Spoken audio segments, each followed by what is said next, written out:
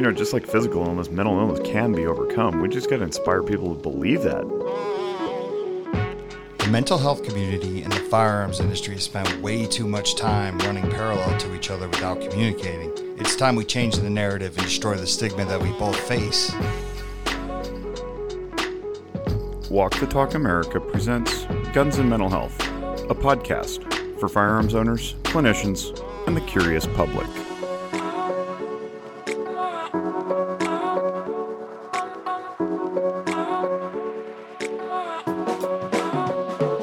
Welcome, Kevin Riker, to the Guns and Mental Health podcast. How are you, sir? Hey, man, I appreciate you having me on. Thanks to both you and Mike for reaching out, and glad to be here. Yeah, good to meet you. I've heard about you. Now I'm getting to meet your face, at least. You're in Florida, so thanks for accommodating us here on the West Coast. Appreciate you. Hey, like I said, appreciate you having me on. Looking forward to the convo. Yeah. Hi, Mike. Hey, what's happening? Kevin, it's a pleasure to always speak to you. Thank you for coming on. I'm excited about this one. Absolutely. It's a little overdue, but we're good to go now. Right? I'm real now. Yeah, I'm excited because our organization is Walk the Talk America, and we're supposed to be walking in this chasm between gun ownership and mental illness. And you lived it because your kids were in the Parkland shooting. Correct. It's hard to believe it's 2 years later because, all I have to do is drive down the street and there's the monuments and all those things that bring back just all the memories pretty quickly. But we're over the I think we're over the hump of the initial shock and awe that comes when I think a lot of people. Sorry if it popped out there. I think a lot of people. Again, it was in the news cycle for a while. Had a bunch of kids march on DC. Kind of fades away from the news cycle. Well, here it's been real. You had kids that had to go back to school, and I talk about last year the Code Red drills that were implemented by the county. So you have a group of kids out of high school that are getting a Code Red drill, acting like there could be another person there to shoot them up once a month by mandate. And I just thought that was crazy, and there was nothing we could do as parents and just live through it with our kids. But it was, those text messages and they're doing another one and all that stuff. After it just seemed like you'd get over a little hump and then they'd set you back, and you get over a little hump and they set you back. Well, now that it's COVID, it's really kind of just faded into the background of that thing that happened a few years ago. But it is unique that I've lived through the fact that, pro-gun, pro-2A, I believe everybody should have everything that's out there. If you're a sound-minded adult and you get training, I feel like anybody should be able to own anything they want to defend themselves under that very specific Second Amendment. At the same time, after hosting Gun News Weekly for 5 years and going through all of those stories, all of the different shootings, all the self-defense situations with, again, even a kid picking up the gun that's owned by the parents to defend his own home because he had the training, all the stories in between. And then to have to hit the hard wall of an entire community where, again, I get my car to go somewhere, pull up to a stoplight, and there's, MSD strong, no more guns, gun with the circle and the slash through it, just everywhere.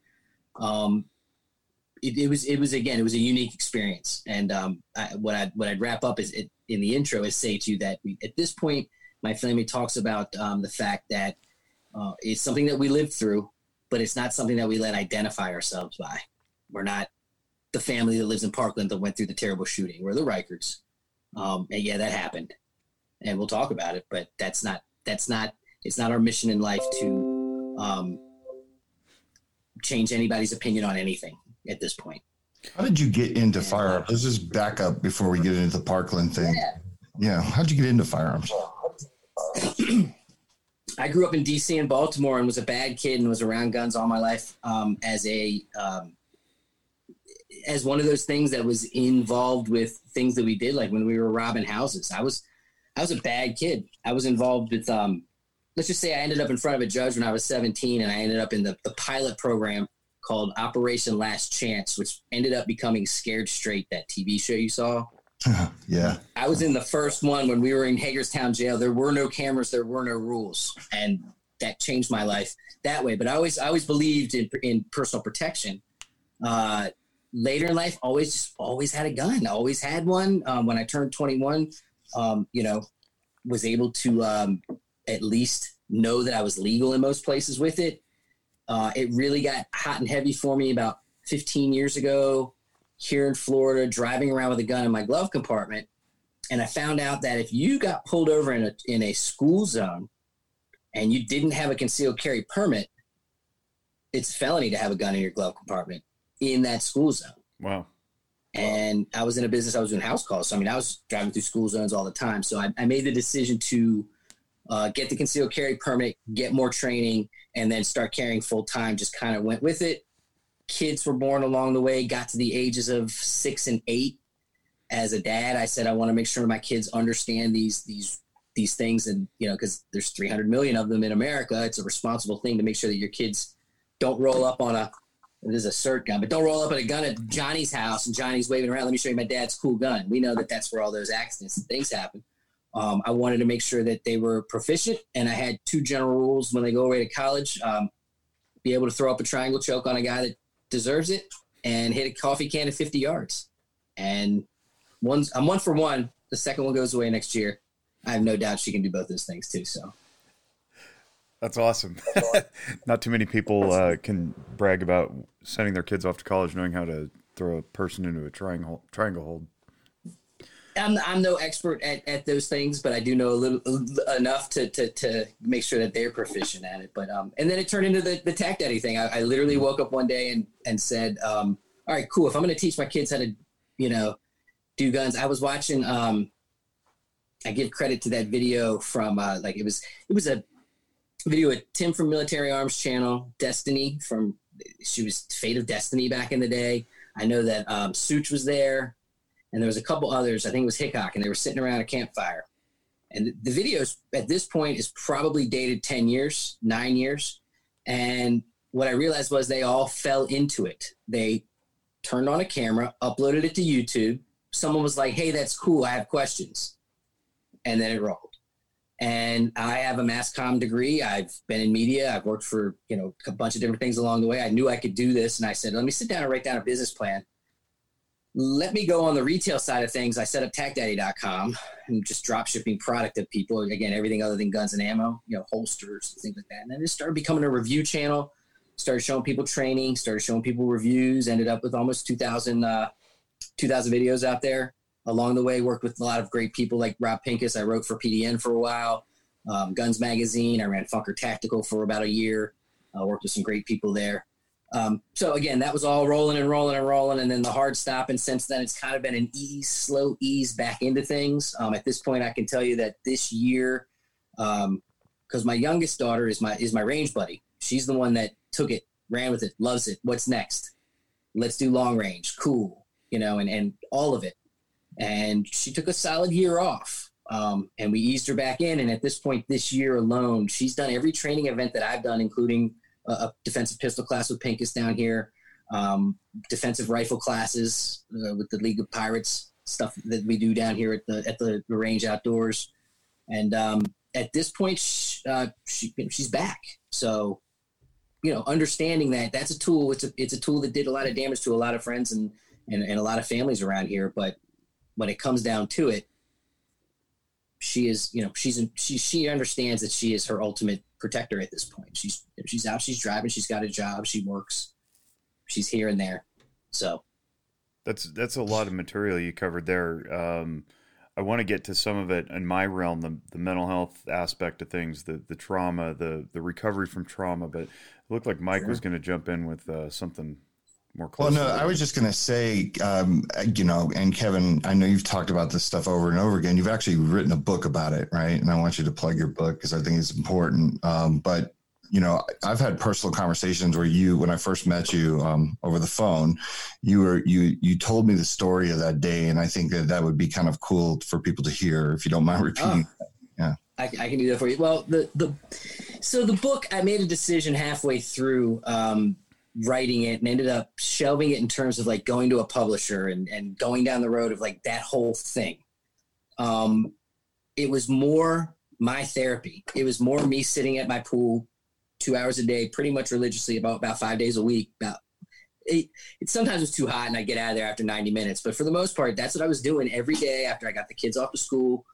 I come down, I take my laptop out, and I had my whole outline done for the whole book. I mean, I knew what I was going to write about. Guns in America, part 3 in the book. That was the first thing I wrote. Here's what you need to know about guns from a gun guy perspective. Here's what we need to talk about with the other side. All that stuff, back and forth. And then I went and telling the entire story. So it was more of a historical thing for me. I don't want my kids, grandkids to ever say, I wonder what really happened. There's both it's aware and prepared.live is the host of that PDF book. You can download it right now and read it. And that's available for free. There is no cost or anything like that. There's also one, if you type in the same thing, aware and prepared, logically emotional in Parkland on YouTube. I actually put it to voice because my mother-in-law can't read so well anymore. So I promised her that by the end of the second year, I would put it to voice. So I sat down and I just read the whole book narratively. I think it's about 4 or 5 hours long, that one. So to answer your question, Mike, average day, I had some errands to run. I was on my way down the Sawgrass down at Home Depot, and I get the text message, and it's right there in the front of the book. It said, Dad, I love you. We're under a code red. Don't come here. And that was from my oldest. And what that meant was she knows that I train and that I basically, again, I'm one of those guys. I got full kit in my car. It's secure, but I've got a rifle and body armor and med kits and all that stuff that if something should happen, I might be able to help somebody. And I was about 2 miles out, and the initial shock was, holy shit, really? Again, we had done Columbine, we had done Las Vegas, October, just 5 months earlier. Las Vegas, and then SHOT Show, where me and my brother rode around with Uber guys talking to them about their experience with that. Because we wanted to document it. We wanted to get some guys on the ground's opinions about what had happened and all that stuff. And so initial was shock, and then, big U-turn, driving back down the highway. When I tell you that everyone was going 100 and the cop cars were flying by at 150, it was crazy. Pull off at the big, huge, long exit, but it's now backed up. Cops going in each direction trying to get to the school. I finally get up to the light. I turn. Timing-wise, there's an absolute chance that the killer walked in front of me when he was going from the McDonald's to the Walmart. That's a really weird backtrack, because you go back and you go through what could I have done, what could I have done, could I have gotten to the school and helped someone with a tourniquet, could I have gotten so. And my thought at the stoplight was, I got to get there. And then I realized that there was no way I was going to get there. That every cop in the county, from, again, Palm Beach County, Broward County, was all descending on it to a point that it was going to end up being like a 2-mile run if I wanted to jump out of my car and try to do something. And I know at that point, again, average dude running with a gun or running to help, it's not a good scene. It's not a good look. We don't advise it in training. That you need to really assess that, because all of a sudden you've got 100 guys on high alert trained to find the guy with the gun. And here you are in non-official, non-police uniform trying to help. But anyway, realized that I wasn't going to be able to get there, was in full communication with both kids on text. Pulled over at the one area as some kids were coming. I said, what happened? The one kid said to me, there's a shooting at the school. 4 kids have been shot. Holy shit. I know my girls are okay. They're texting me they're okay. I know that there's a full-on police response there. I'm assuming at that point that there's really nothing I can do. A very helpless feeling. You talk about a mental health thing. You're full kit. You're freaking Kevin the Tack Daddy. You train like crazy. You prepare for this stuff. You talk about this stuff. You're aware and prepared. You're completely helpless other than communications with your 2 babies that are in a closet with a dude running around shooting people, shooting kids. At that point, got in contact with my wife, who was in a dentist chair. who after the third call finally picked it up. Coordinated back at the house with my mother-in-law, my wife, television now on, overhead video shots. I can open my door and there's the helicopters. They're telling us, my daughter's telling me at that point that they're, you know, everything's on lockdown. Like it's complete lockdown. It's madness. There's triage right there. At a final point, they had the kids come out somewhat systematically. And as that happens, I jump in the car, drive about 3/4 of the way there, pull over, and literally I get choked up at this one. That's that moment that you're like, holy shit, because you're watching children. So, God, I get choked up. There's the desperation in their faces. Just, I'll never forget it. And it was not 1 or 2 or 5. For me, I'm literally running past looking for my girls and parents everywhere, kids everywhere, 1/4 mile down the streets, that scene with all the flashing lights. Complete. I mean, just, can I curse in here? Sure, go ahead. Just fucking bedlam. Just fucking bedlam. And it's all just parents looking for their babies and scared as shit, confused kids looking for their parents. And that moment is the one that gets me. Because it was just so fucking crazy. And then you get to them and you're hugging them. And what do you say other than let's get home to mom? You know, like, holy shit. 30 minutes ago, you were in a room getting ready for the bell to ring, practicing a drama recital, gunshots, fire alarm, bell goes off, all the kids go outside. I have a video from the school camera of my kids coming out with a couple other girls, realizing what was happening and ushering everyone back into the school. Like, get the fuck back inside. Wow. The guy that was shooting at that point was on the second level. Because now, again, they have a complete layout of what he did minute by minute, like second by second. At that point, they were ushering everyone back inside. He was on the upper level by himself in a classroom trying to shoot down into that courtyard. Hurricane-proof glass and some sort of malfunction jam on the gun is what ended it. He bang, bang, bang, shot a few rounds into the glass, didn't go through the glass, didn't break the glass, and then the gun jammed up, and that's where it lay at the end, is what I understand. And then we're back at my house watching fucking Wolf Blitzer and Anderson Cooper talk about the school that I grew up in. I had a troubled childhood. My dad was an alcoholic, mom was absent, and all I ever wanted in life was get to a cool, safe place and raise my kids in a safe place, in a good environment, with great schools and all that stuff. And Parkland's again, you're talking about that Douglas school, the rating on it and all that kind of stuff in terms of Florida schools. It's as good as you can get in terms of a public school. And these zip codes are high-end zip codes. Parkland is not, on the wrong side of the tracks. Parkland is affluent Broward County. And so the next days and weeks involved, again,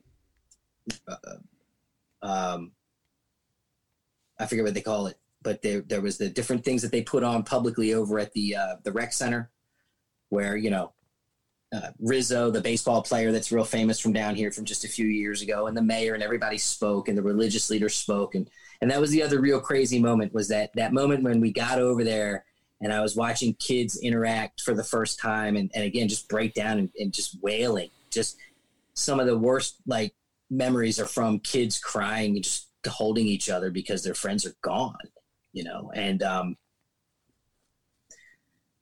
and then I took my little girls to funerals. It's absolutely crazy. And everyone wanted me to put up, start talking about the gun thing right away. And the gun thing. Meanwhile, again, I'm carrying a gun and 2 extra magazines under a suit. It's what I do. It's who I am. I'm not going to go some public place and just because. Yet everyone was questioning. Everyone was like, again, there were chats that were telling people that I sold my guns. Just rumor mill bullshit, and things like this. But that wasn't the part about it. It was the emotional side of dealing with 2 young girls and a mother, after I told you all that, you want to think about the first day back to school? I mean, crazy, just crazy. So we lived through it day by day. We got through it day by day as a family. We became incredibly stronger as a family as a result of it. But there are still parents here that are fighting the fight.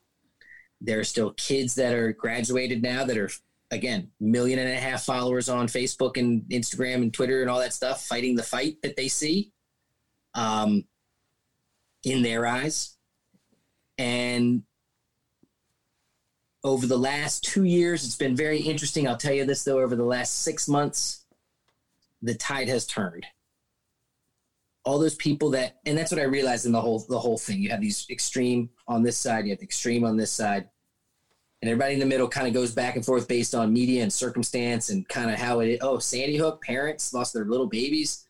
Maybe we should talk about gun rights, and that kind of stuff. And now it's way over here.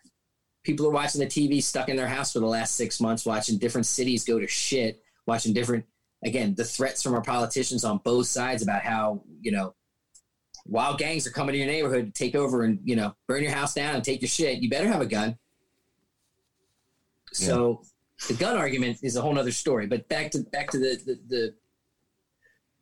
the school shooting. The truth of the matter is you had 3,000 families go through this. You had all of the businesses around town that went through this. Think about the dentist who now has all of these kids and all of these parents that are going to come through as patients every single day. But what did they see? What did they go through? Every business got affected by it. It's a trauma bomb that goes off in the community. And I often remember, I reminded someone of this the other day. They're like, holy shit, I'd never even heard that, Kevin. 17 kids died. Like 17 kids actually no longer on the earth. 17 kids got shot at least once, some multiple times, and lived. No one knows their names. So if 17 died and 17 got shot and lived, my guess is that a couple hundred kids, freshmen at the time, saw warlike situations and saw what bullets do, to flesh, and the smells and the sounds. And I don't know how that core group of a couple hundred kids is today, and I don't know how their families are, but holy shit, they went through that, and it's what we went through is a fraction of what some of these other families went through, is what I want to say. I don't want to act like I'm the martyr, or I'm the oh, woe is me, or you should worry about Kevin and his family. We're okay. We still have our moments. I mean, we still have issues. I never thought going to Disney World would end up being a bad thing, but we went back one time and we were leaving right as the sunset fireworks started going off, and the auditory of the fireworks set off a physical reaction in both my girls. Unplanned, and they're both doing good. Everyone's doing good. My oldest is off to college, unless she is in a conversation where she tells someone she's from Parkland and she lived through it. It's a non-issue for her. My youngest one is doing basically the homeschool thing here now, but she was doing the dual enrollment thing anyway, which is they allow seniors to take the local community college classes and get credits that they can apply for college while they're in high school. So she was going to do that anyway. And she's doing great. They're both doing great. Like I said, it's something we lived through. It's something we don't talk about it every day by any means, but every once in a while something will come up. Yeah. Well, your daughter was part of a documentary on HBO. I mean, she's a very talented girl. So there's two of them. What's crazy about that whole thing is my pride for both of them comes from neither of them made the choice to chase fame, and the opportunities were there. My youngest is an incredible singer, and they did that song afterwards, and she was a part of the spoken word thing at the CNN thing the first time. And after that happened, she saw what was happening. They're going to go here, they're going to go to New York, and they're going to do. She said, nope, I don't want to be a part of it. One of the healing therapy things that they offered to the kids in the drama department was to have them write poems, songs, and spoken word, of which my other daughter, we just had an anniversary because it was yesterday. My other daughter, the older one who's at Alabama, she's actually an Emmy nominee because she wrote a song with her friend, and they actually used it as the theme song for the HBO documentary you spoke of. Oh, wow. So she didn't win, but she went to California last year and went to the actual award show and all that fun stuff. That's super cool. Yeah. I told her, I was like, this isn't going to hit you for a while, but you have Emmy nominee on your resume forever. You know, yeah, they're going to ask you why and how and everything, but everyone else is going to think that's pretty cool. It's something that popped into my head when you're talking about, you know, it was the community, right? And there was the trauma bomb, and you mentioned identity earlier. I think with a lot of these major events that happen to towns that nobody really has ever heard of, except maybe a loose association with a university or something like that. Parkland, Waco, Sandy Hook, and that's an elementary school, but it's like Littleton, Colorado, same thing. You know, like now, sure. Every time that town is mentioned, the association goes straight to the tragedy, and it's interesting to me that, you know, your oldest is off at college, and unless somebody unless she mentions where she's from, there's no association there, and probably that would have been the case had that not happened.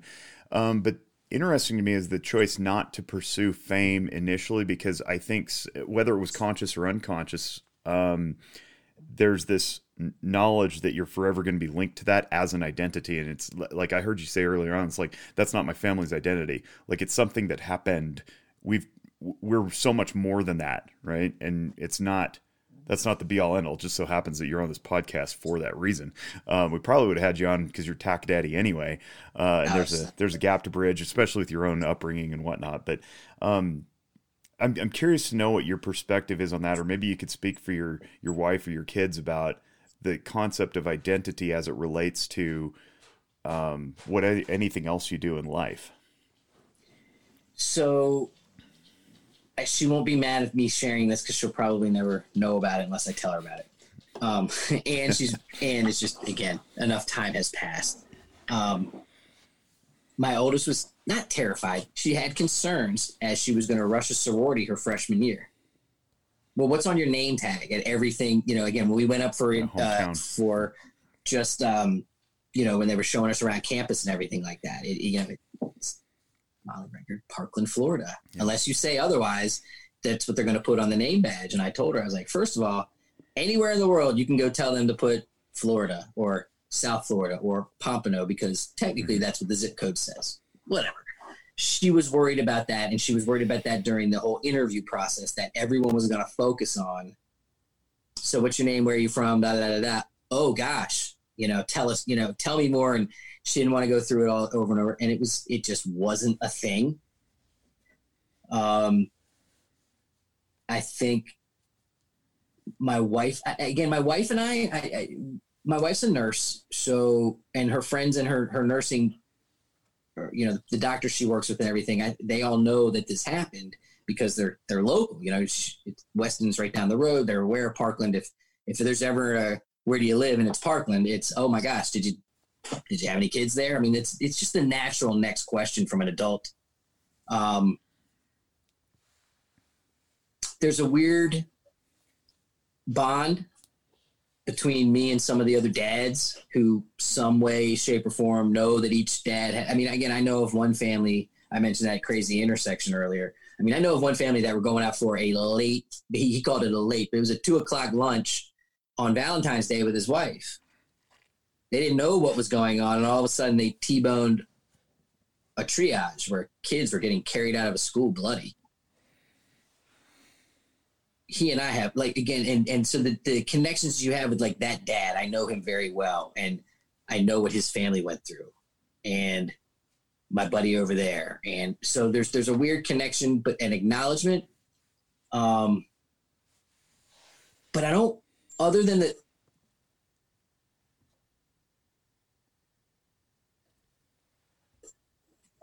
sorry, when my phone rings, it connects to the iPen. Other than the people that have chosen to make it their identity, i.e., someone that lost a daughter and their mission now is to help with the schools.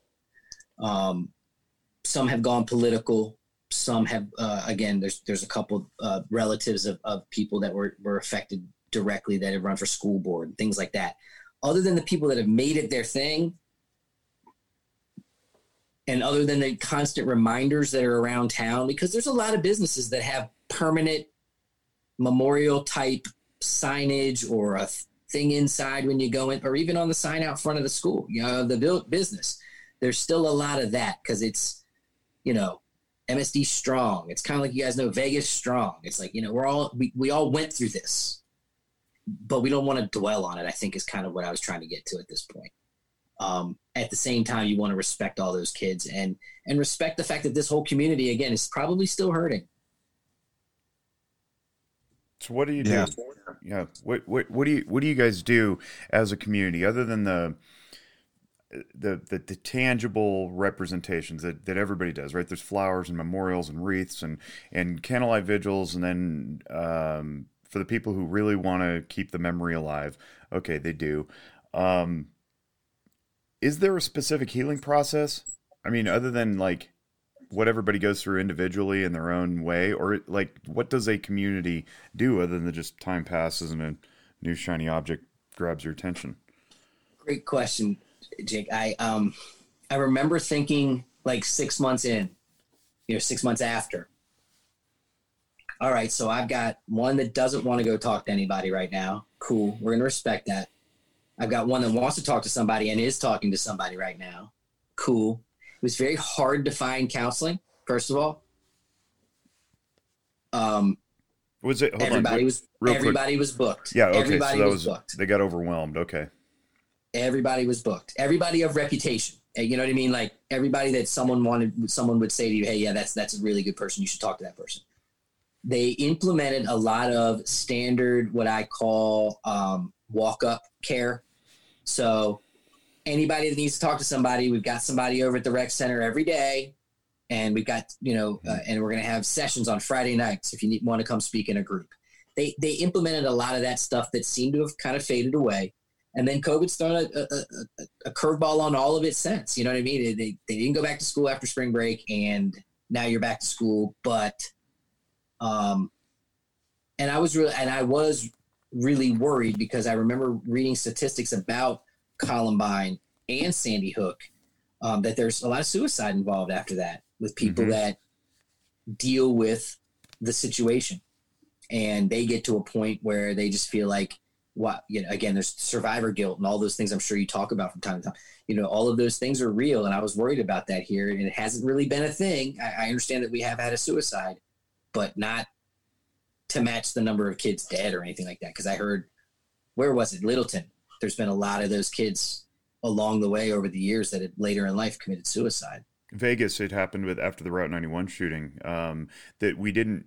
I don't know that anybody's tracked the tertiary effects or the quaternary effects, because I know at least 2 anecdotal stories of people who were remote. They were like off to school in Idaho or whatever, and they were so frazzled that they either contemplated or fully went through with the suicide attempt. And no, that's 3. Sorry, and nobody's tracking that. Right. So we just don't know, but they're beside themselves with the memories of, and they weren't even in attendance. That's the crazy thing. They just knew people who were in attendance that they either lost or got injured, and now they're isolated somewhere and they're struggling to get through it. Right. Yeah. And really you talk about the stages, and again, one of the benefits of being the Tac Daddy and hosting Gun News Weekly was that I was months, if not years, against the average adult in Parkland in terms of the realization that real world evil exists. Mass shootings, as they are defined, do happen. And it's that same exact mantra you hear every single time. We never thought it would happen here. Everyone forgets about Santa Fe. 10 kids. Yeah. Everyone forgets. So, you know, it's so it's interesting to know that I was already into acceptance phase. You know, there was no denial phase in my recovery at all. This was, holy shit, it happened here. That's crazy. Holy shit, it happened here. That's crazy. But there was no, I can't believe this happened. Right. As the average person for weeks and months after it happened was going to funerals and being like, I can't believe this happened. I didn't want it to happen here. I was pissed it happened here. When I investigated all the things that happened that led to that kid being, you know, to being able to not have someone watching him a little bit closer, it's, you know, from the school board to the sheriff's department to the FBI, they're all culpable, all of them. And you know, again, turn the page. It's history now, and I think that's what I think you're going to see mental health wise is with a bunch of the kids that, not so much the leaders, the faces that you know and the names that you know, but all their friends and helpers and the people that have been by their sides doing all this stuff. You know, like, time passes, and at some point you realize, holy shit, nothing we say or do is going to really make a difference. Right. Sorry. Yeah. But one of the things too that I think people need to understand is, because everyone always says like, oh, okay, it's a trauma bomb went off and now we don't know how many people this is going to affect it from a suicide position. Right. But they also got to think about, maybe the kid never starts thinking about suicide, or the person never thinks, but maybe they develop an alcohol problem, or maybe they develop a cocaine habit, and then they wreak havoc on their families. They never get to the point where they actually take their own life. And that's the other piece that I think people need to understand. It's, you don't just deal with it. You know what I mean? Sometimes it sticks with you in other ways that become very damaging. It's a great point, Mike. Who knows? I mean, again, no way to track it, but man, when you think about it, absolutely. You know, drugs feel good. Drugs feel good. They're an easy way to escape those hard feelings and those harsh realities of shit that you saw or have to think about, or that something sets off for you. I didn't think about that one, but that's absolutely true. Well, and we all react in certain ways. I mean, so does political activism, right? And I have long said the difference between activism and action neurologically is that activism makes the brain feel something in proxy for what you're actually supposed to feel. So if you're feeling sad, or you're feeling guilty, or you're feeling ashamed, like you're not doing enough or whatever, anger manifests in picket signs down at the courthouse. It doesn't do anything, and it's the wrong emotion. But your brain feels something. It feels anger, and it goes, "Yeah, I did something. I accomplished something." Well, no, you didn't. You didn't alleviate the fear, or the sadness, or the guilt, or the shame. And action takes a disciplined, measured, dedicated sacrifice along a long course to make real, actual change. So, you know, if somebody really wants to get rid of guns and they really believe guns are the problem, hoorahing in the streets is not the way to do it. It's a very slow, longitudinal process of running for small office, running for bigger office, going into big, you know, writing policy behind the scenes if you don't run for office. It's not Twitter. It's not Facebook. And unfortunately, that feeds the angst as well. So what are you feeling when you have a big gaping hole in your soul after somebody just took 17 of your friends away from you and wounded others and psychologically wounded even more? Well, if you don't know how to handle that distress and tolerate it appropriately, go, I am very, very, very sad, or I'm very, very, very scared. You go, I'm angry. Okay, anger motivates. That's great. Use that anger, but use it in a logical fashion. Some of us who don't know how to do that will go into the alcoholism, will go into the depression. Some of them will fall short in their careers because they just kind of lose interest or hope, because they get a little bit nihilistic and go, what does life matter anyway if it can just be snuffed out at the drop of a hat, you know? And so those are all serious dangers. And I think the response to this, so that we're not just like, woe is us, like this thing happened to us and there's nothing we can do about it. No, what we do is we teach our children and ourselves how to deal with that distress. And we also monitor it, right? We encourage our kids. If we notice a sharp departure from what they were. Oh, happy go lucky. Oh man, they're suddenly angry at the world. We could chalk it up and be like, yep, event and change. Well, that's who he is now. It's like, yeah, but is that productive? Is that healthy? And monitor that and help him tolerate this stuff. Of course, that only is effective if we ourselves know how to tolerate it. But that's what I'm big on. I'm big on learning what our brains are telling us, what our bodies are doing in response to environment, so that we don't become victims to the environment. Would you be surprised if I told you that I took a quick look a couple weeks ago, just because, again, I don't follow any of them, but I wanted to check it out, and I went and just kind of perused 3 or 4 of the kids that kind of made it to prominence, I guess you could say. Would it surprise you that several of them switched their activism in the past several months over to the Black Lives Matter type of argument and support? No, I don't, because I think that regardless of what your goal is, and it may not even be an articulated goal, it may be something super lofty like eliminate the Second Amendment, right? Like, that's super lofty. It takes a hell of an amount of effort and time. I was once taught that enthusiasm is a gas tank. So unless you're constantly refilling it with new causes or reasons, you're eventually going to peter out. That's why it's really hard to sustain something for a long period of time if it's based on emotional fuel. So it doesn't surprise me at all that 2 years after the fact, or 2+ years after the fact, that some of the folks who rose to prominence in one arena have sort of met reality and gone, man, this change is harder than I thought it would be, and I can only sustain for so long.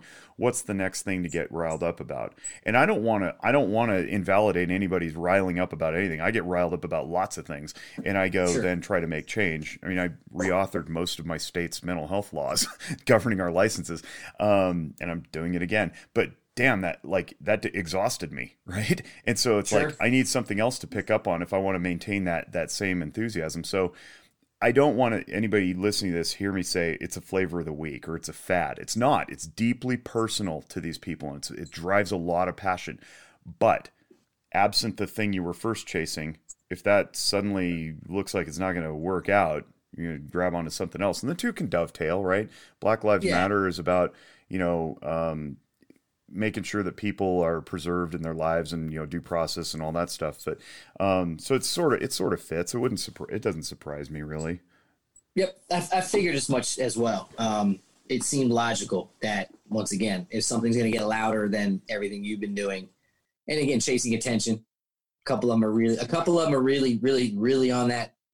Whew, they took it, they ran with it, they got all the shine, and now they think there's something really big and important. And I'm going to lend my voice to this. It's like, well, was anybody 100%, asking? There you go. But it's also a very extreme idea that can't really be quantified too, right? Like, end police brutality.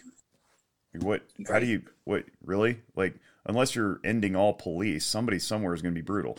And same, like, end gun violence. Like, well, guns are violent by nature. Like, that kind of falls in on itself unless you plan to end all guns, which is, again, way out there. So, end all violence. Yeah, let's just stop the violence. I mean, if we can stop violence, that would. I would be way more on board with that, because there's at least a path to that, and it's called teach love. There you go. Yeah. So, Kevin, what was that like then? And I'm kind of segueing into another piece to this, but what was it like being the gun guy around all these parents and everybody that emotionally wanted to react and blame the AR-15? I had to take a step back big time. I was never going to be the guy over at the picnic with the sign saying, my rights. 2A, and there was not showing up to the school with your AR-15 to make a point. Yeah. And there were a couple of those loud voices. What I decided was, again, when I became the tech daddy, one of the rules of the simple rules of the thing was don't do anything to embarrass the girls. So that stood firm, because the last thing I'm going to do is something that's going to make it uncomfortable for them. They had friends that were aware of who I am and what I do. I promote sound-minded, responsible adults to get good training and use guns the right way to defend themselves. I've never put up a video with Yahoo shit. I've never put up a video where we're doing anything stupid, blowing things up, anything irresponsible or that I would consider. It just doesn't exist. So if someone wanted to dig down a rabbit hole and try to find me the crazy gun guy to expose me to their parents or something, like it's not there. The material's not there. Now, is there plenty of videos with me advocating gun use versus their hating guns? Yeah, sure. I didn't get any flack because I stepped back and I made sure that I wasn't, again, going to argue with anyone. I noticed things along the way. I mean, the former mayor who I was friends with and gave a ride home from, here or there from time to time, all of a sudden I see him at school at the back to school night thing. And he looked at me and was very distant, but that was 2 weeks after he was down at, March for Our Lives thing, hanging out with the Kardashians. Right. So things change, I can tell you that I didn't get any blowback from any of the parents until recently. Really? So what had happened was I posted a post in one of the Parkland dads groups on Facebook promoting I think it was a rifle class we were putting on. And he messaged it and messaged there and said, if you don't mind not putting the machine that killed my daughter on your ad, that'd be cool. And it was, and I said, well, it's a rifle class. That's what we're doing. I didn't even get into, it's an animate object. You should be over this by, you don't even want to attack it. And I said to him something along the lines of, well, we're promoting a rifle class. I can't really put pictures of me with a pistol and tell people that it's a rifle class. And he said something along the lines of, he immediately hit me with, you'd probably think things differently if your daughter was dead. And I was like, holy shit. He didn't even wait for the argument to get revved up. It was, and this is why I avoided all that stuff, because 2 years ago I would have been like, whoa, now I just okay, cool. Change the picture. Had a couple other guys in the group hit me up and be like, he's real sensitive about that, bro. And I was like, okay. And I realized it was the first time in 2 years that anyone involved in it had ever said to me anything like, I don't like your gun stuff. I also have other people and dads who lost their kids who have told me point blank. And he came back to me later and said, just so you know, I support your right to defend your family. I'm very sensitive to how guns are presented to the public in America. He sent me that message later and I said, no harm, no foul. I'm not here to I'm putting that gun in there no matter what. You can go screw yourself. Old, Right. It's not a fight I want to fight at all. So anyway, but other than that, it was very, I just kind of stepped back. Now, again, the other thing I did is I got busy. I took in May, June, July of 19, I took somewhere in the neighborhood of 70 hours of active killer training. I'd already had some behind it, but I went and took 3-day classes here and a 2-day class there and the battle line guys, all that stuff, did it all. It consumed it as much as I possibly could. And during most of them, the instructor would say to me at some point, Kevin, do you want to talk about this? You've lived through this shit. Right. And most of the people in the class were just impressed by the fact that I could look at them and say, never thought it would happen. Never thought it would happen here. It can, it does. It's up to you to be prepared. It's up to you to have conversations with your family. It's up for you to, give your kids the empowerment to do what needs to be done when facing evil, to get out of there, to evade, escape. And if they have to attack back, attack back. And I'm not here to put on an active killer class, but I learned from several different people, and I'll actually pimp one of them because I like doing that stuff. You guys are doing a cool podcast here. If anyone wants to get, it's there you go. How to Survive an Active Killer. Aaron Giannetti, good friend of a bunch of our friends. Great book, and did some training with him as well. There's just a lot that most people don't think about when it comes to real world violence. And when it comes to an active killer or a spree killer or an angry coworker that shows up with a gun, this shit happens. It's rare, but it can happen to anybody. I mean, that's just really the message. Yeah. How prepared you are is up to you. I want to commend you for that interaction with the father who, lost his kid, because I think that's really cool. I think that's almost kind of what Walk the Talk is all about, right? It's about understanding, and it's about kind of meeting people where they're at. And I feel like in the court of public opinion, we have failed as a 2A community sometimes when we have that pry it from my cold dead hands, or I will not change that picture because that picture represents freedom. You know what I mean? And I'm going to play a clip here. It's a clip that really spoke to me when I saw it. I think I actually even made its own post about it, because how you put things was awesome.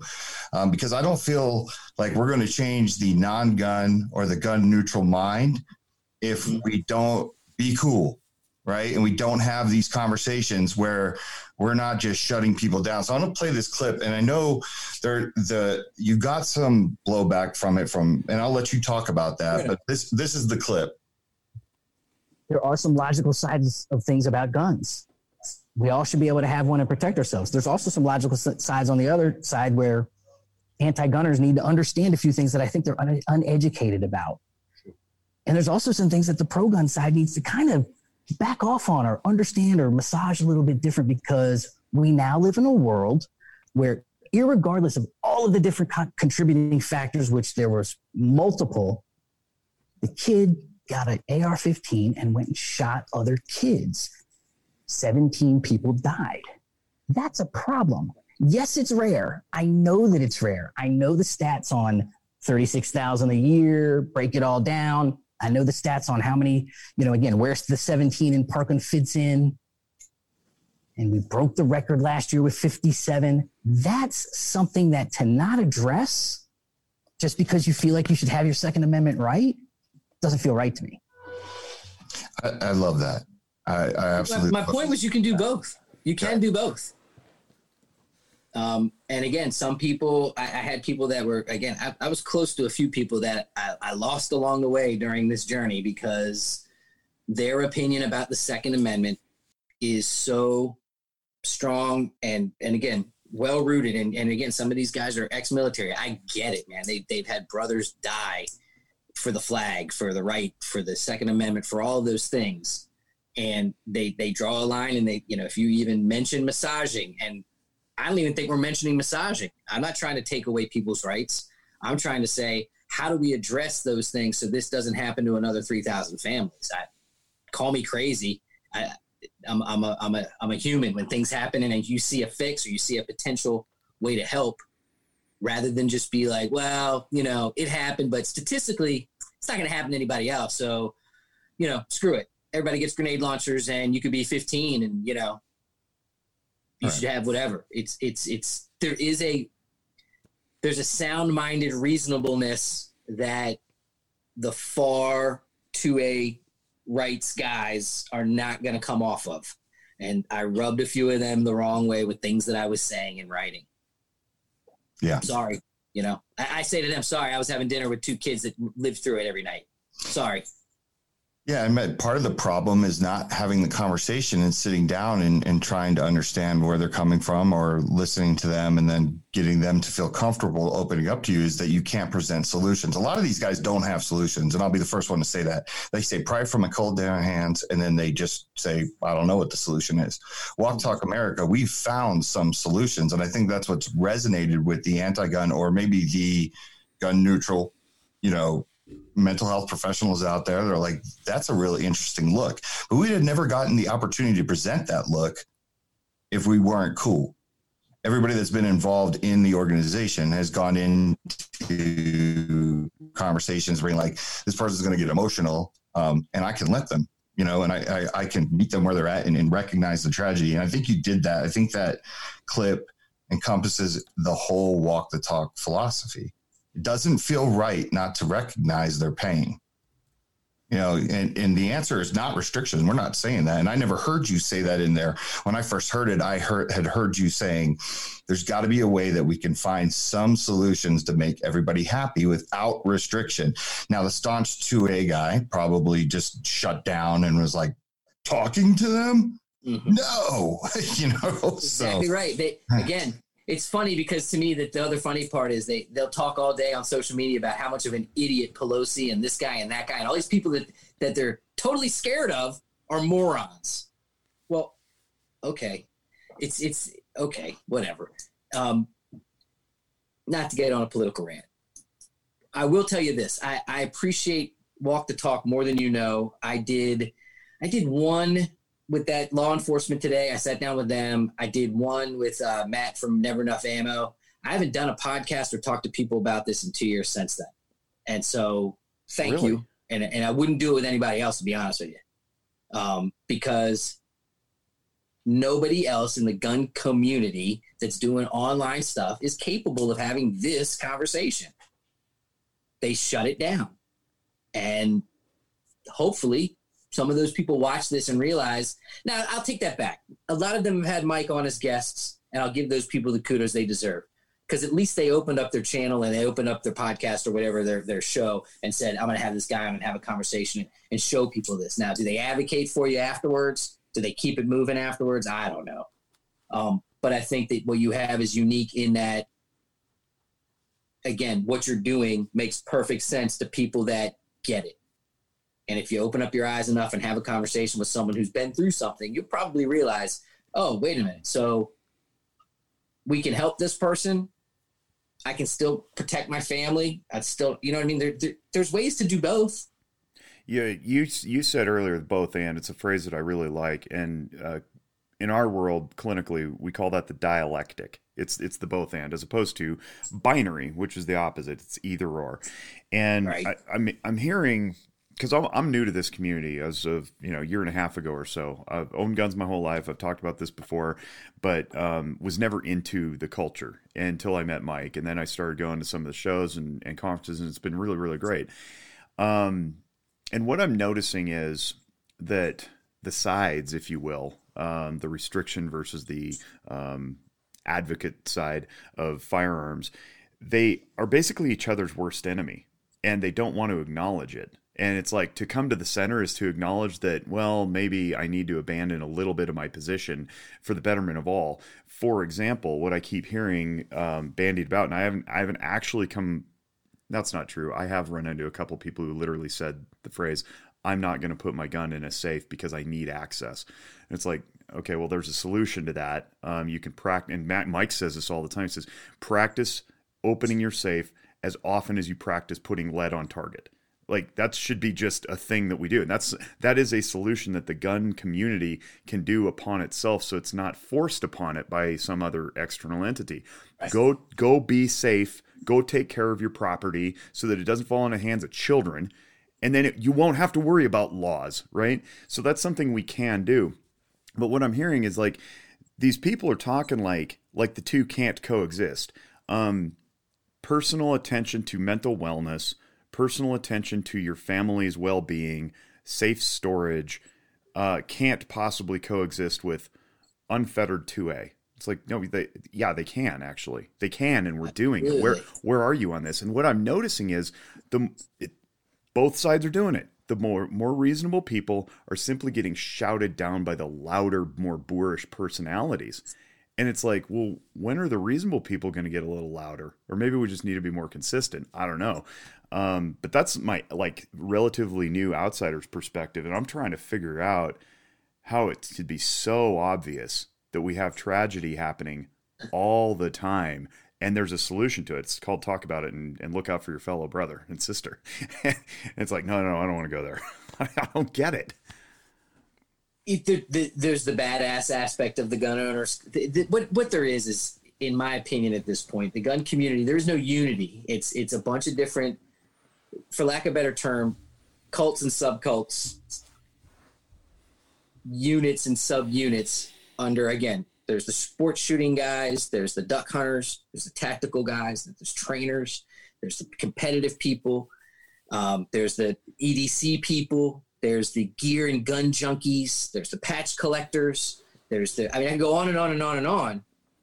And they all have their own interests, and they all think that their interest is the most important one. As long as I can go shoot on Saturdays at my competitions and the ammo's available and I got my sponsor spending money on me, whatever. Oh, there's a 2A rally once a year. I guess I can show up and support that. All right, and then, but day to day, they don't give a shit. Just my opinion. There's ideologies within each of those groups that include the absolutes. So if you're not 100% in with that, on with that, and you veer just a little bit, you'll get banned from the group, shunned from the group, kicked out of the Facebook group. It happens all the time. All these things happen. And then you have different influencers fighting about stuff. I mean, I saw one recently. I was just like, I can't believe these two guys with the big followings that they have are arguing to each other about this stuff. They should be together. Everyone should be on the same page. In a perfect 2A world, everyone's YouTube video would end with the same little, make sure you support the Second Amendment little thing, whatever it was. And every single video that you saw had it. It's just never going to happen. So you have all of that. And then a school shooting happens, or a church shooting happens, or something happens in the news. And then you have all of those people doing the different things instead of a coherent gun community. Just doesn't exist. And now you have the NRA. Yeah. Yeah, I was just about to say it doesn't help any that the largest voice has just been exposed for the corruption that apparently everybody knew was happening for several years anyway, and was sort of tutted away as it was. I have a meme that I haven't released it yet, and I'm hesitant to because I know it'll piss too many people off. But it's basically, all your training certificates are granted to you by the most corrupt organization in the industry. Did I say that? Because 80% of the instructors out there just have a shingle from the NRA and say, I'm an instructor. Okay. Yeah, that's the thing. There's a lot of disconnected stuff in the gun industry, and the notion is we all have guns, we're all on the same team, and we all think the same. Nope. Yeah, that's the biggest issue. It's one of the biggest hurdles is getting people to understand.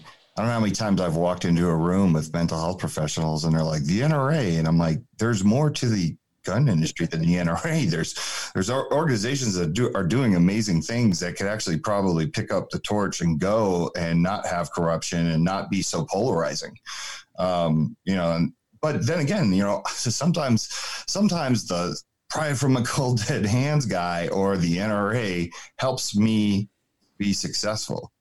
Because I can go, don't worry about they have some far out things over there, but hey, talk to me, That's been my thing the whole time. Again, I have my fans, I have my detractors.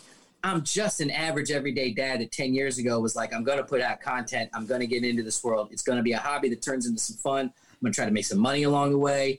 Let's do this.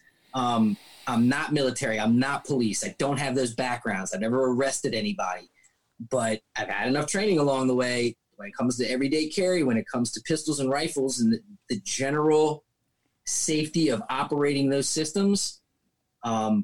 It's a passion. It's something that I love. I'm always going to do it. And there's lots of guys like me out there, accountants and guy that works at the gas station and guy that, just everyday dudes. The gun is the commonality, right? Everyone has a different lifestyle behind that gun. They don't always mix. However, I will say that over the last 6 months, I've seen a unity among the gun culture. That's what I call it, is the gun culture, because that's just my thing. Is that I've seen a unifying voice with something like 8 to 10 million new gun owners, of which they think 60 to 80% is A, minority, but B, first-time buyer. Mm-hmm. And again, when I get off this Zoom call, I have another neighbor coming by with his new gun. He wants me to show him how to clean it. He wants me to show him a couple other things, et cetera, et cetera. I have had more of those phone calls from average everyday people that used to say, Kevin the gun nut, oh, you're going to the range again? Dude, do you do anything else? Those types of things. And now it's, when are you going to the range next? Can you show me this? How many guns do you have for sale? because there's no guns for sale down here. Right. I'm sure you guys are aware. So, but what I've been impressed about the gun, about most gun folks, is with all of those new people and all the questions on social media and all the new, again, interest that's shown up, I've seen an overall general join us. Come on in. We know you're new. We're going to get you up to speed. Don't worry. Yes, it's a gun thing. Yes, you're going to get you, but we're going to get you there. You've obviously made the jump on the first most important thing, which is your mindset has changed. Something in your brain, and every single person that I know that, again, has no problem with people with guns are the people that have seen some shit in their life. They've experienced something. They've been jumped.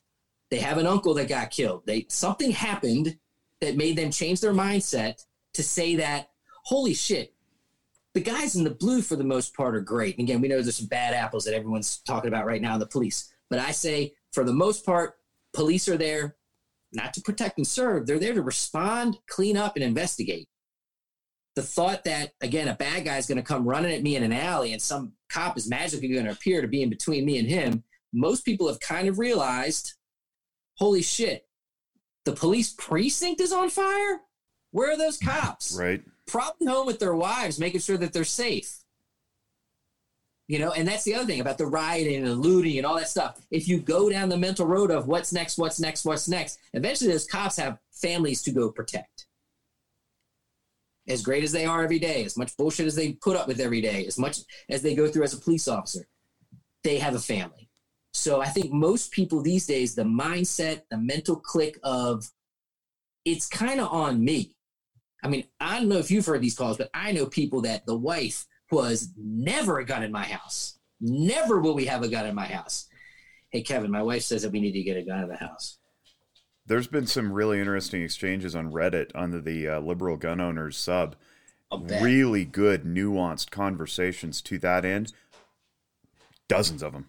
And those are just the people on that thread. Like, who knows who's reading willing them. To talk about it. And right. willing to talk about it. Right. Right? Yeah, no, that's a really good point. And I'm glad you're saying that because something just clicked in my head. So for as much as we bellyache about, like, the people who've been sticks in the mud up to this point, maybe now is the time to seize upon the new culture shift and go, hey, new owners, here's how we do things, as opposed to, oh, God, the messaging up to this point in time. It's like, well, no, you got several million new gun owners. What a great opportunity to change the narrative. The narrative is personal responsibility, personal accountability, right? Like, don't look to the government to help you. Don't look to your association to give you guys, like, you do it. You go seek out the best training you can find, right? What a great opportunity. And then all of a sudden, before we know it, those people who are like out on the fringy extremes, they're getting swallowed up because their voice just doesn't matter anymore.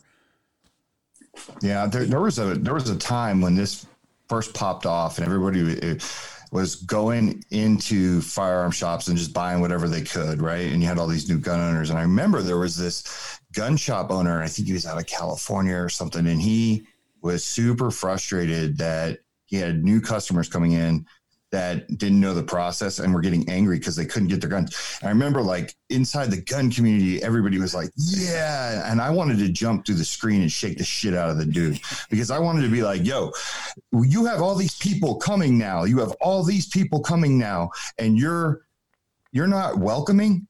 Yeah, you're annoyed. Concerned with told you so. I was right. So? Right. I told you it wasn't an easy process to get a gun.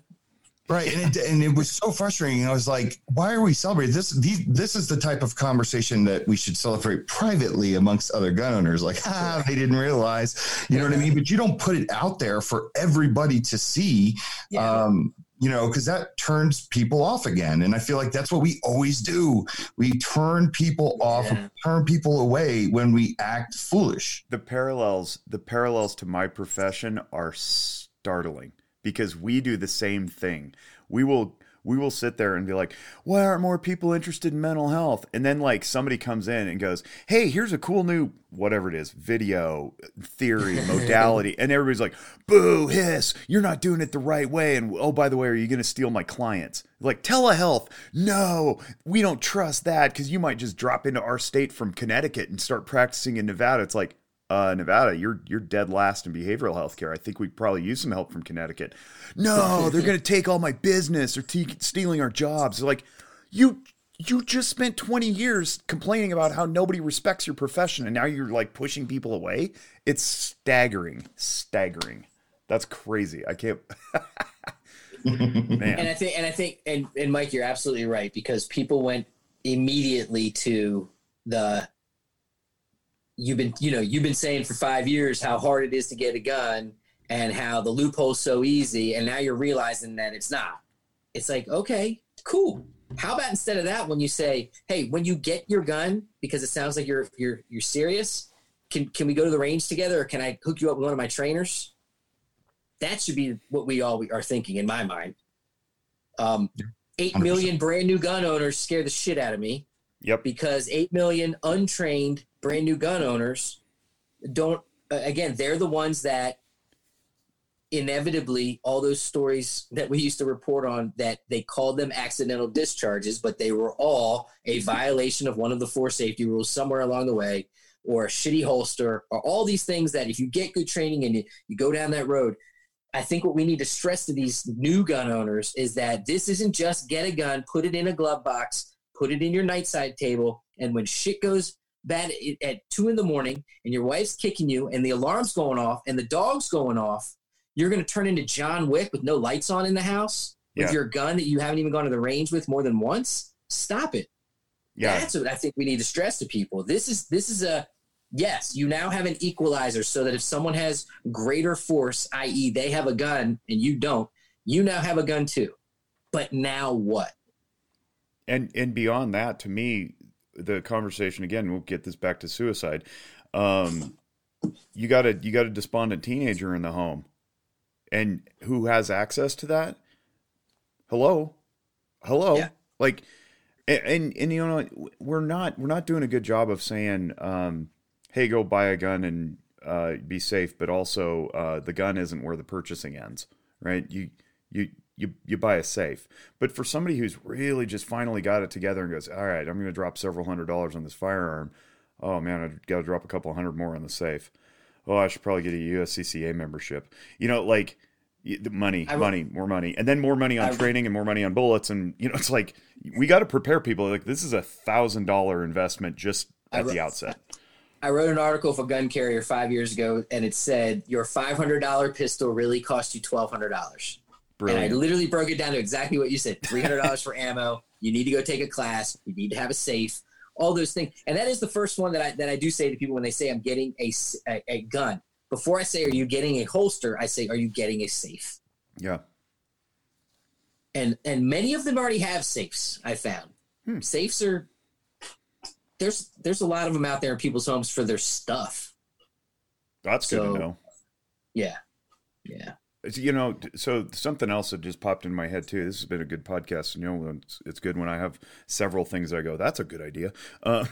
But accident is something that I've been working with my 5-year-old on, because he'll say, I accidentally blah, blah, blah, right? And he's right. It was not intentional. So there's a difference between intent, which is sometimes sinister, right? When you slap your brother with intent to harm him versus slapped him because you were just whipping the thing around and didn't see him. But accident, it was an accident, should not be permission to move on without education. I think we need to change the language to negligence, because negligence means you failed to account. And what I've been telling Elijah is, look, accidents don't happen if you're paying attention. And by and large, for the 5-year-old who's knocking drinks over or hitting his brother or throwing mud in the wrong place, yeah, you're not paying attention. That's fine. He's 5. He's impulsive. I get that. But for adults who are owning firearms and negligently discharging them, that's not an accident. That isn't just like, oops, tee-hee. No, I teach basic pistol, and we do that first thing. It's the 4 rules. And I state every time, I say, you know, we covered thousands of stories on this Thursday night show. And what I can tell you is that every single one that they called an accident, an accidental discharge, Jose Canseco was cleaning his gun and it accidentally went off and shot his finger off. No. He broke one of those rules. The first one, he did not treat the gun as if it was loaded. If he did, it wouldn't have been pointed at anything. There wouldn't have been, you wouldn't have put your finger on the trigger. the psychology of those 4 rules and saying, if you follow these 4 rules religiously, your chances of not having a negligent discharge go up dramatically. I'm not going to say never, but almost never. If you follow the rules and you respect that gun the way it's supposed to, it should never happen. It should never happen. It should never be pulled out and played with. It should never be done anything other than to use it, train with it, or put it away. Yeah. So, there's a lot that an average new gun owner needs, from the gear to the training to the ammo. Good luck. That's the one that I'm seeing more than anything. They're all realizing, holy shit, where are the bullets? Yeah. It's like, sorry. Why are they $1 a round? Dude.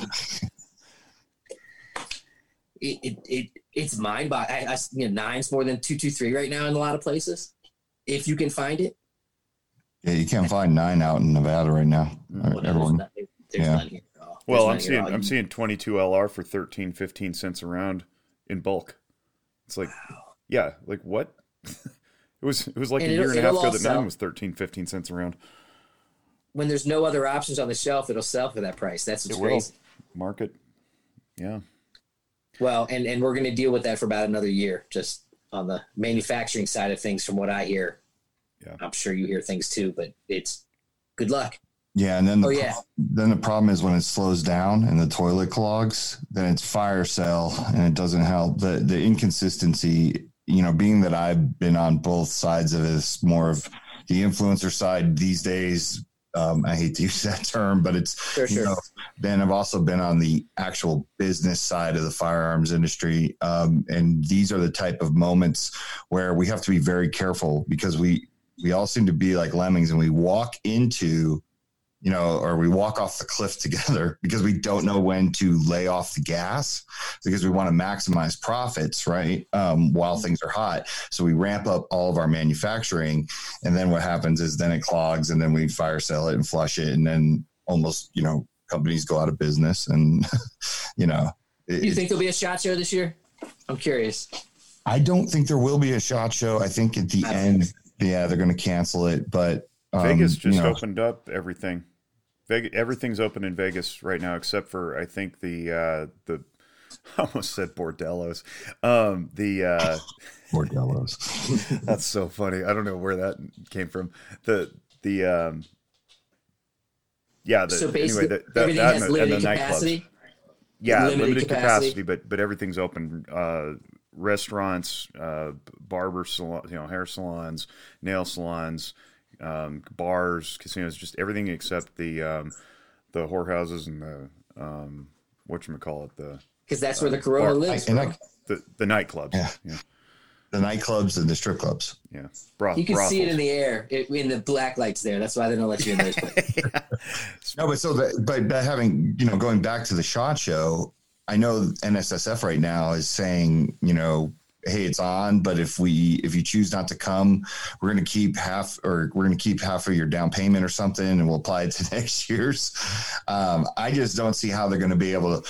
First of all, Jake, a couple things that concern me about SHOT Show is, number one, the amount of people that descend on Las Vegas. Obviously those numbers will be down this year naturally, because I know some people from Eagle that can't go because they can't take a chance, right? Because they have compromised immune systems and things like that.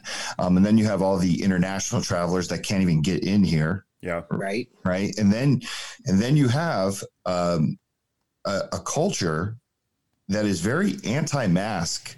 Many of us are, right? Like, and the protocols for the show too, for the the cleaning of the booths and the what an actual booth would have to go through to run it up to the code that they're saying they're going to do shows by. It's going to be interesting to see what companies are like, yeah, no, yeah, and which actually show up. But back to your mask things. I mean, what are they going to do? Do you arrest people?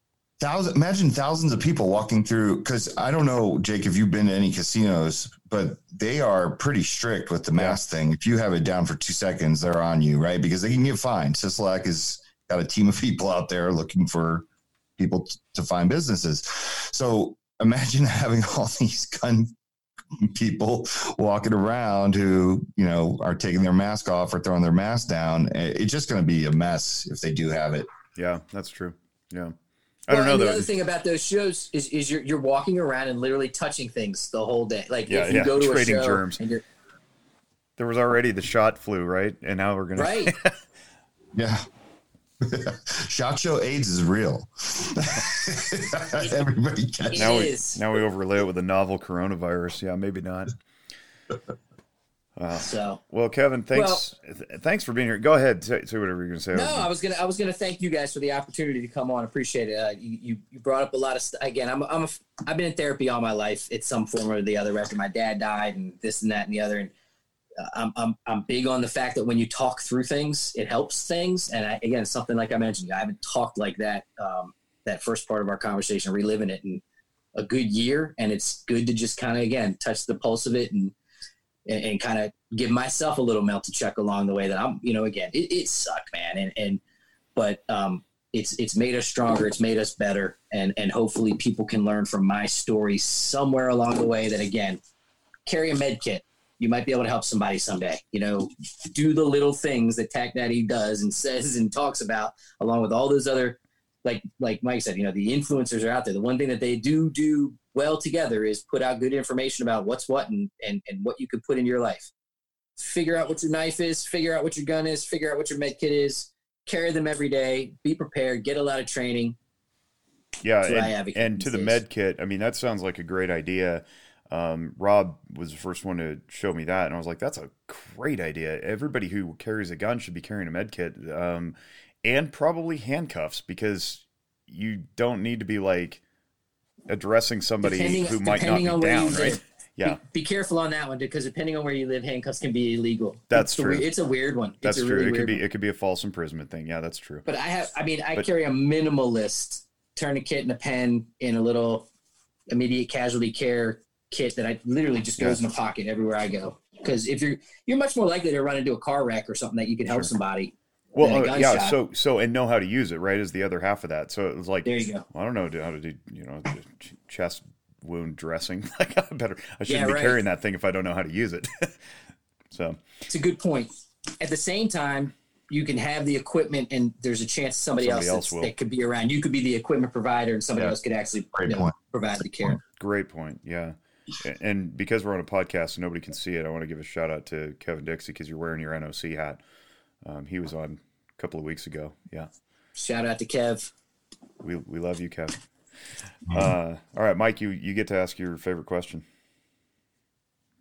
Kevin, how do you tend to your mental health? Ooh, I tend to my mental health by focusing on the core of what keeps me going, which is my family. I make sure that every day I take at least a minute and check on the 3 ladies in my life somehow, some way. And everything kind of seems to flourish from that. I don't want there to be days that go by that I don't talk to my daughter just because she's in a state away. You know, I don't want there to be times that go by that my wife and I have been together. I met her when I was 17. We got married. We've been married 20 years. She's a nurse. There can be 2 or 3 days go by where she gets home, eats, and is just too tired to do anything. And, you know, a full 24 hours can go by that we don't even have like a reasonable conversation. I make sure that we put something in every day. And then on top of it, strong support system, talking every day to friends that I know that get me and will call me out and challenge me when I'm full of shit. I think building an echo chamber and having support is one thing, but making sure that there's some people in there that know you well enough, care about you enough, and are willing to say things that they know that you might get mad about, but eventually know that it comes from love, is critical in an adult support system these days. It's a really good answer. Yeah. And here's another takeaway for me. My wife is also a nurse, and we don't always talk every day. And I need to deliberately build in those types of protections. Thank you for that. At the same time, a lot of times they need that breathing room too, right? Sure. As a nurse, because of what they do, and they come home and you know it's like, oh, I'm gonna wait till tomorrow.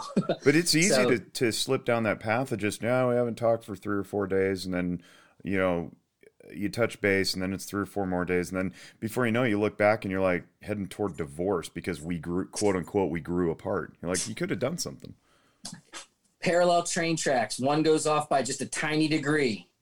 10 yards away, it's still kind of close. 100 yards away, they're way apart. Yeah. Right?